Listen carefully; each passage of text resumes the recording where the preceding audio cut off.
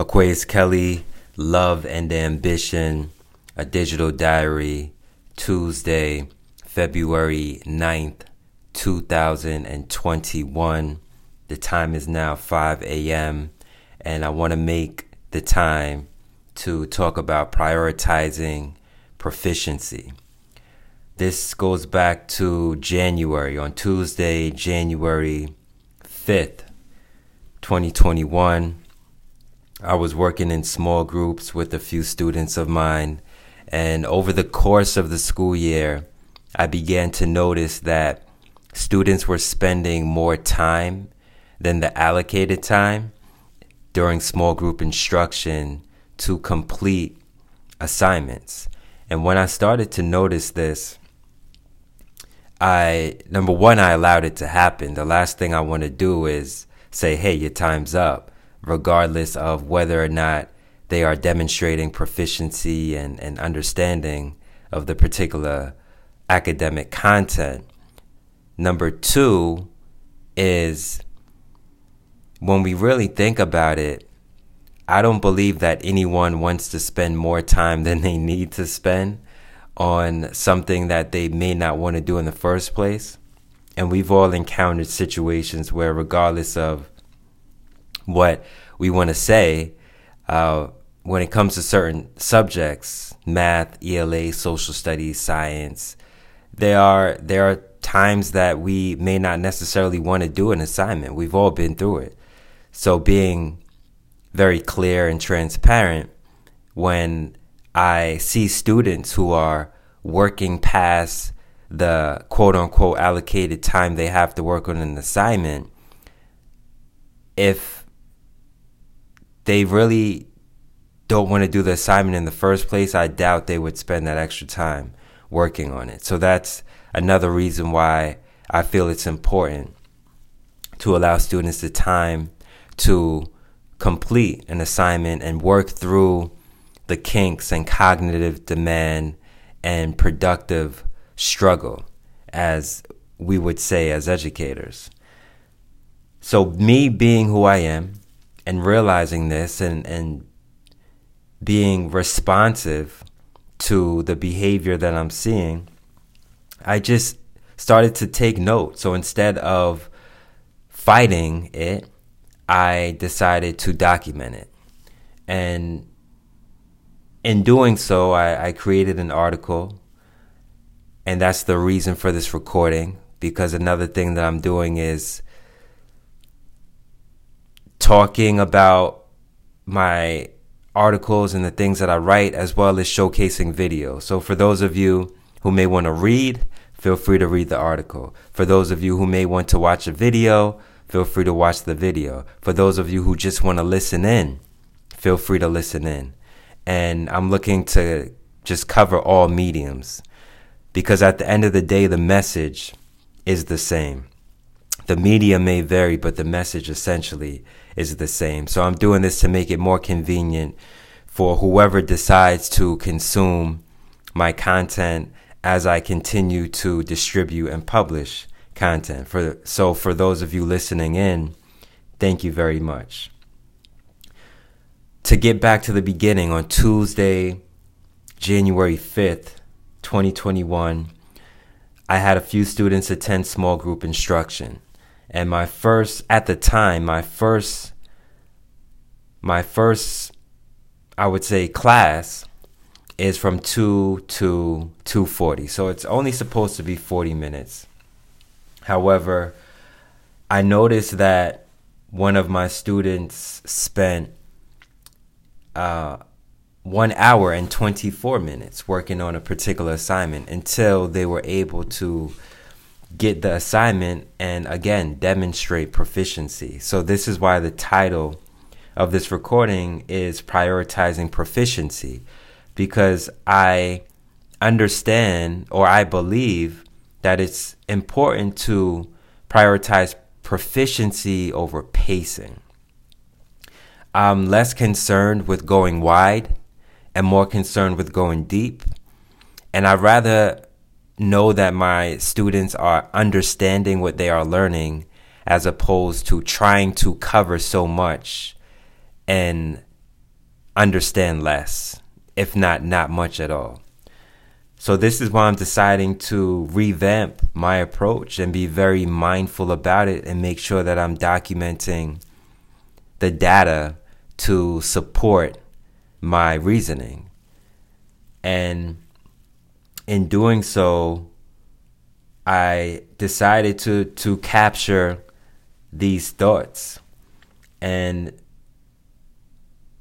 students who tend to struggle academically are more likely to complete an assignment and demonstrate proficiency when they have access to academic support and are provided with a comfortable and safe environment. So that's another thing I believe that small groups help to provide, is a more comfortable, safe, one-to-one at times environment. And as a result of doing this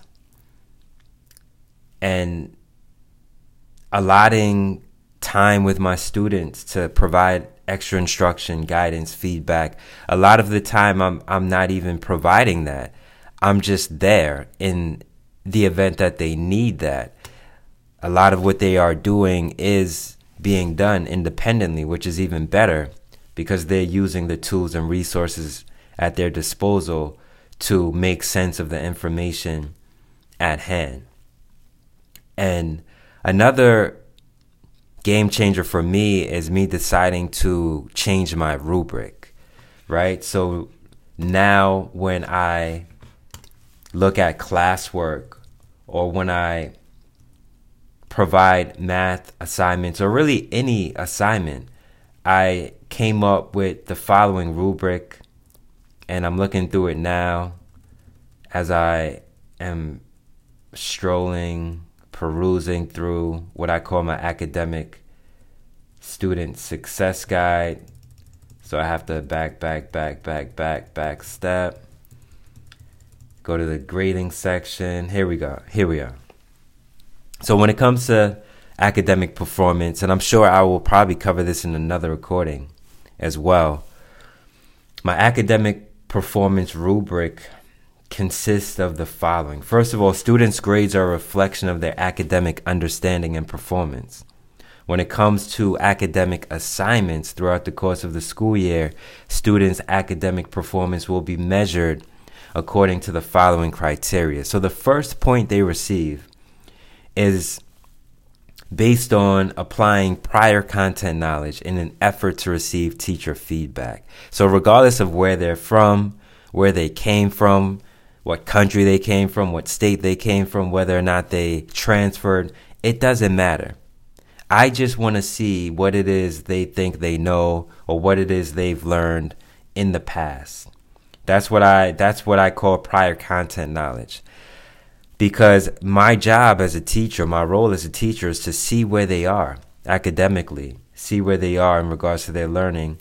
And that's when I can provide the necessary feedback. So just students demonstrating where they are academically enables me to provide feedback that is meaningful and enables them to receive the necessary credit for doing so, just making that first step. That first step is always about showing up, right? So that's one point. And then the second point, the second half essentially, when it comes to learning, is taking the feedback that I provide them and applying that feedback until they demonstrate proficient content knowledge. So this is where a lot of the time is spent, and the key word is until.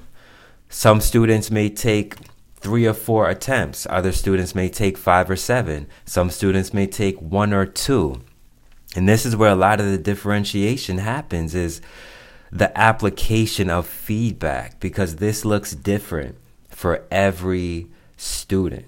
All right. So I want to emphasize the word until they demonstrate proficient content knowledge. This is where most of the learning happens. Anything before this is really just assessing. I'm assessing where students are based on prior content knowledge and what they are bringing to the table. Until I get my eyes on that, it's an assessment, right?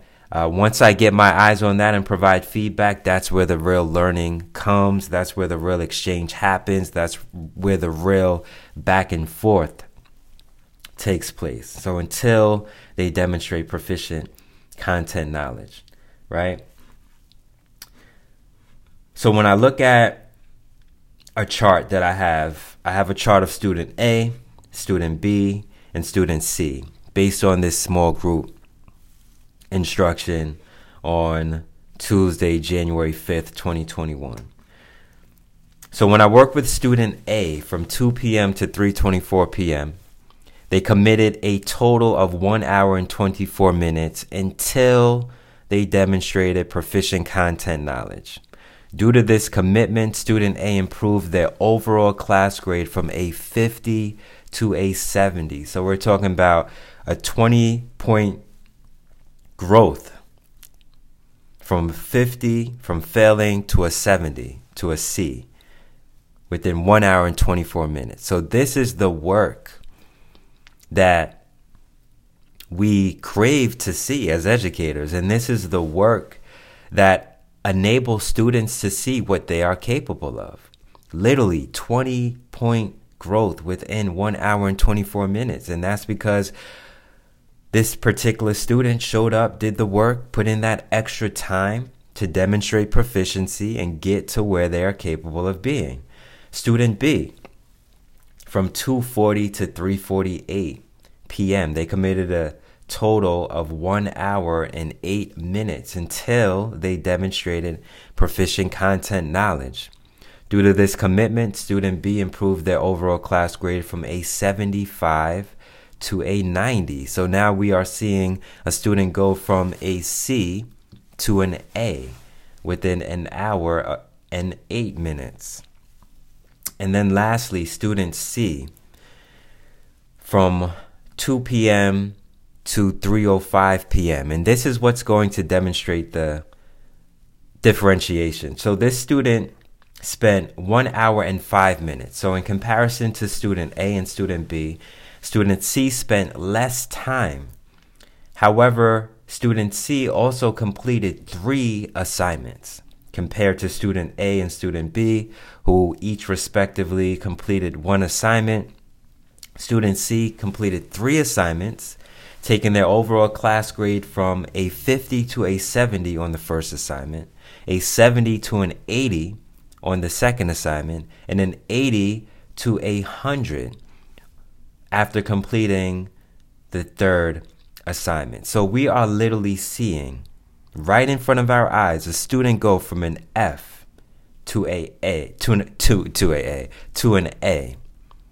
So when we talk about performance, when we talk about closing that gap, this is a micro approach to what it literally takes to start closing these gaps, just 1 assignment at a time, not underestimating the cumulative power of our small wins, and providing the space where our students have support and they have that sense of feeling comfortable in a safe environment where they can realize that they are capable of succeeding and achieving and reaching their optimal potential.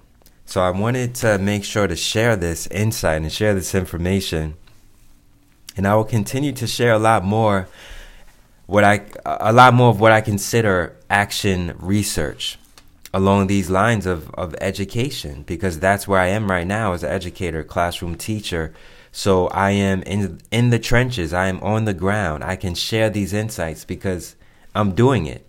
I'm right at the center of it. I never speak on something that I'm not doing myself or that I have no experience with. And this is what I have experience with right now. So this is what I'm deciding to share. And I also believe that this can help a lot of other educators, especially as we consider questioning the status quo and questioning the state of education and possibly fearing going against the rules, going against what we have grown to know for decades and centuries. Because I believe I am here to challenge the status quo and push the envelope. I've said this before, I say it again. Traditional training will never yield revolutionary results. So I'm not afraid to try things out. I'm not afraid to question approaches and practices and philosophies. Because at the end of the day, I want us all to succeed and excel and thrive. And in order to do that, we have to challenge systems that just historically have not proven to demonstrate success. So that's what I'm doing right now. And in conclusion, I believe that when we prioritize proficiency by creating the conditions and environment to foster connection and engagement, the overall achievement disparity will gradually decrease and student performance will gradually increase. One assignment at a time, one day at a time. I am literally seeing it. I can go into my grade book right now and show how students are going from an F the first marking period, an F the second marking period, to an A the third marking period, because we're making those slow adjustments just like a team, just like a football team, a basketball team. We may be down the first quarter, we may be down the second quarter, but we're going into the locker room for halftime and making adjustments. We're making the necessary adjustments and applying these adjustments to demonstrate growth, understanding, proficiency, achievement. That's it.